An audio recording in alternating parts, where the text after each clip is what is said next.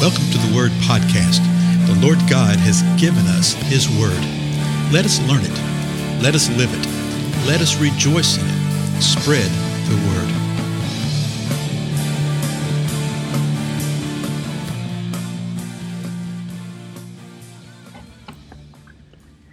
Blessings, everybody. This is Dale. Thank you so much for joining with me today on the Word Podcast. Yeah. I know I probably sound a little different, like I'm in a cave somewhere. I sort of am, but that's another story for another time. But I think the quality will be good enough for us to understand what's happening.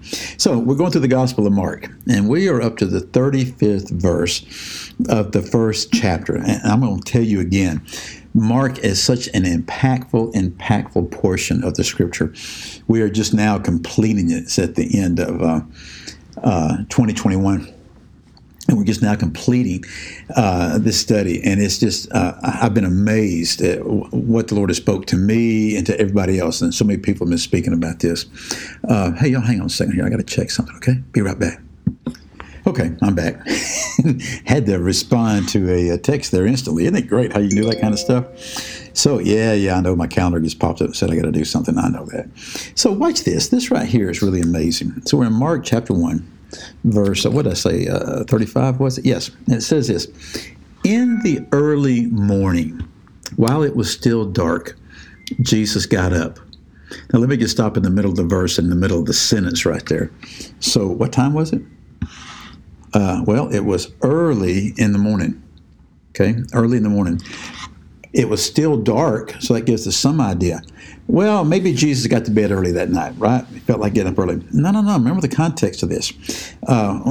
These times right here, we take little less than 10-minute bites at a time. So don't lose sight of the big context. Jesus had been in the synagogue in Capernaum. And all that stuff we saw about the encounter he had there with a guy that had the demon. And then he comes out and he goes to Peter's house and he raises up Peter's mother-in-law. Remember that? She had a fever. And then she went about ministering to them, fixing them something to eat. And then when the sun went down, all of the townspeople and the people from all around started bringing those who were sick and those who were demon-possessed to Jesus. Why did they wait till when the sun went down? Well, the Sabbath was over so they could travel further. So it's that same time period. So Jesus had spent that night, we don't know how late into the night, laying hands on people, healing them, and casting out demons. So rather than Jesus getting to bed early that night, he probably had a really, really long night. And still, he gets up early in the morning while it's still dark, and he got up. Notice what he did. He left. In the English, it says the house in italics, but that just simply gives us idea of what it's talking about. He left where he was and went away to a secluded place and was praying there. So think about that. Just think about what Jesus did. He gets up before everybody else, apparently his idea here, right? He leaves the house. We're going to find out in a moment. He doesn't inform anybody that he's leaving. And he goes somewhere. Where does he go? He goes to a secluded place, in the dark, in an area, in a region, in a town, but he's away from everybody. And remember, there weren't vast street lights and all this kind of stuff happening and going on at that time. What was the point of him doing this? He went and was praying there. So again, let me read it. In the early morning, so it's after midnight, it's early morning, while it's still dark, so it's prior to the time the sun's coming up, Jesus got up, left the house, and went away to a secluded place and was praying there. Praying. Jesus, the Messiah, King of Kings, praying to whom? He's praying to the Father. He's in communion with the Father, and you see him going away by himself to do this. Verse 36, Simon and his companions search for him. So they wake up, they find he's gone, and they're going, okay, well, where'd he go? Well, they searched for him, and they found him and said to him, everyone is looking for you. Everyone's looking for you. Now, folks, this is going to be really, really seriously impactful for us if we will allow it to be, okay? So it wasn't like Jesus was trying to play hide and seek. He goes to a secluded place, and he's praying there. But Simon and the gang, they found him because they knew that he would go off to a secluded place. But he wasn't trying to hide from them. And look what they said. They said, everybody is looking for you. Why was everybody looking for him? Remember what we've seen so far. They were amazed by his teaching. They were amazed by the fact that he was not as the scribes, but he taught with power. He had power to cast out demons. Okay? So they were amazed by this, and everybody's looking for him. So what do you think the response would be? Okay? What do you think? In the natural thing, man, this is really happening now. This is what we've been praying for. This is what we've been wanting to do. People are coming. People are attracted to what's happening, what's going on here. This is great. No, watch this. Verse 38. And he said to them, Jesus said to them, let's go somewhere else, to the towns nearby, so that I may preach there also. For that is what I came for. Folks, this is so good, okay? Jesus wasn't having anything to do with the people adoration.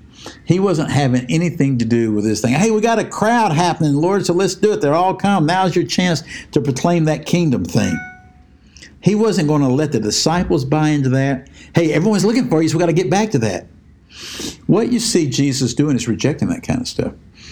You see, particularly Mark, you see him avoiding the crowds and not being enamored with the crowds. Yes, if a crowd was there, he spoke to a crowd, but he wasn't about the crowd. He wasn't about trying to get a crowd. What he was about was spending time with the Father and doing what the Father told him to do. Remember, he had just been praying. Had the Father told him, hey, go on to some other towns? Likely so, because we know from what it says in John 17 that Jesus says, hey, I told the Father, I only said what you told me to say, and I only did what you told me to do. Oh, well, I only do what you told me to do? No, he said, I only did that kind of stuff. So now he's saying, hey, let's go somewhere else to the towns nearby. Why is that? That I can preach there, that I can proclaim the good news there, that I can do the same thing there, that I can teach there.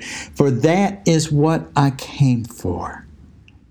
He's saying that's the reason I am where I am right now, is to come and preach and do this. So I'm not going to get caught up in this thing that everybody's looking for me, everybody wants to hear more from me. Let's go somewhere else. And guess what? Verse 39. And he went to these other towns. He went into their synagogues throughout all Galilee, preaching and casting out demons. Jesus went to all their synagogues, their places of learning, their places of teaching, the community gathering spot, okay? He went through all Galilee, and he was preaching. What was he preaching? The kingdom of God. Repent, the kingdom of God is at hand. The kingdom of God is near. He did that, and he cast out demons. Which begs the question, why don't we do likewise? Of course, a lot of times people come back, well, I'm not Jesus. Yeah. He told us that the things that he did, we would do likewise. Why aren't we doing them? All right? We need to be preaching. We need to be healing the sick. We need to be pressing in and pressing on and doing that and casting out demons and setting the captive free. And you say, well, I can't do that. Well, you're absolutely right. None of us in the physical can do that.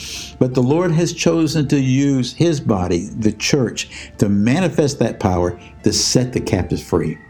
Let us move forth in that. Well, again, I'm Dale. Thank you so much for your time. I will see you in the next episode. Goodbye.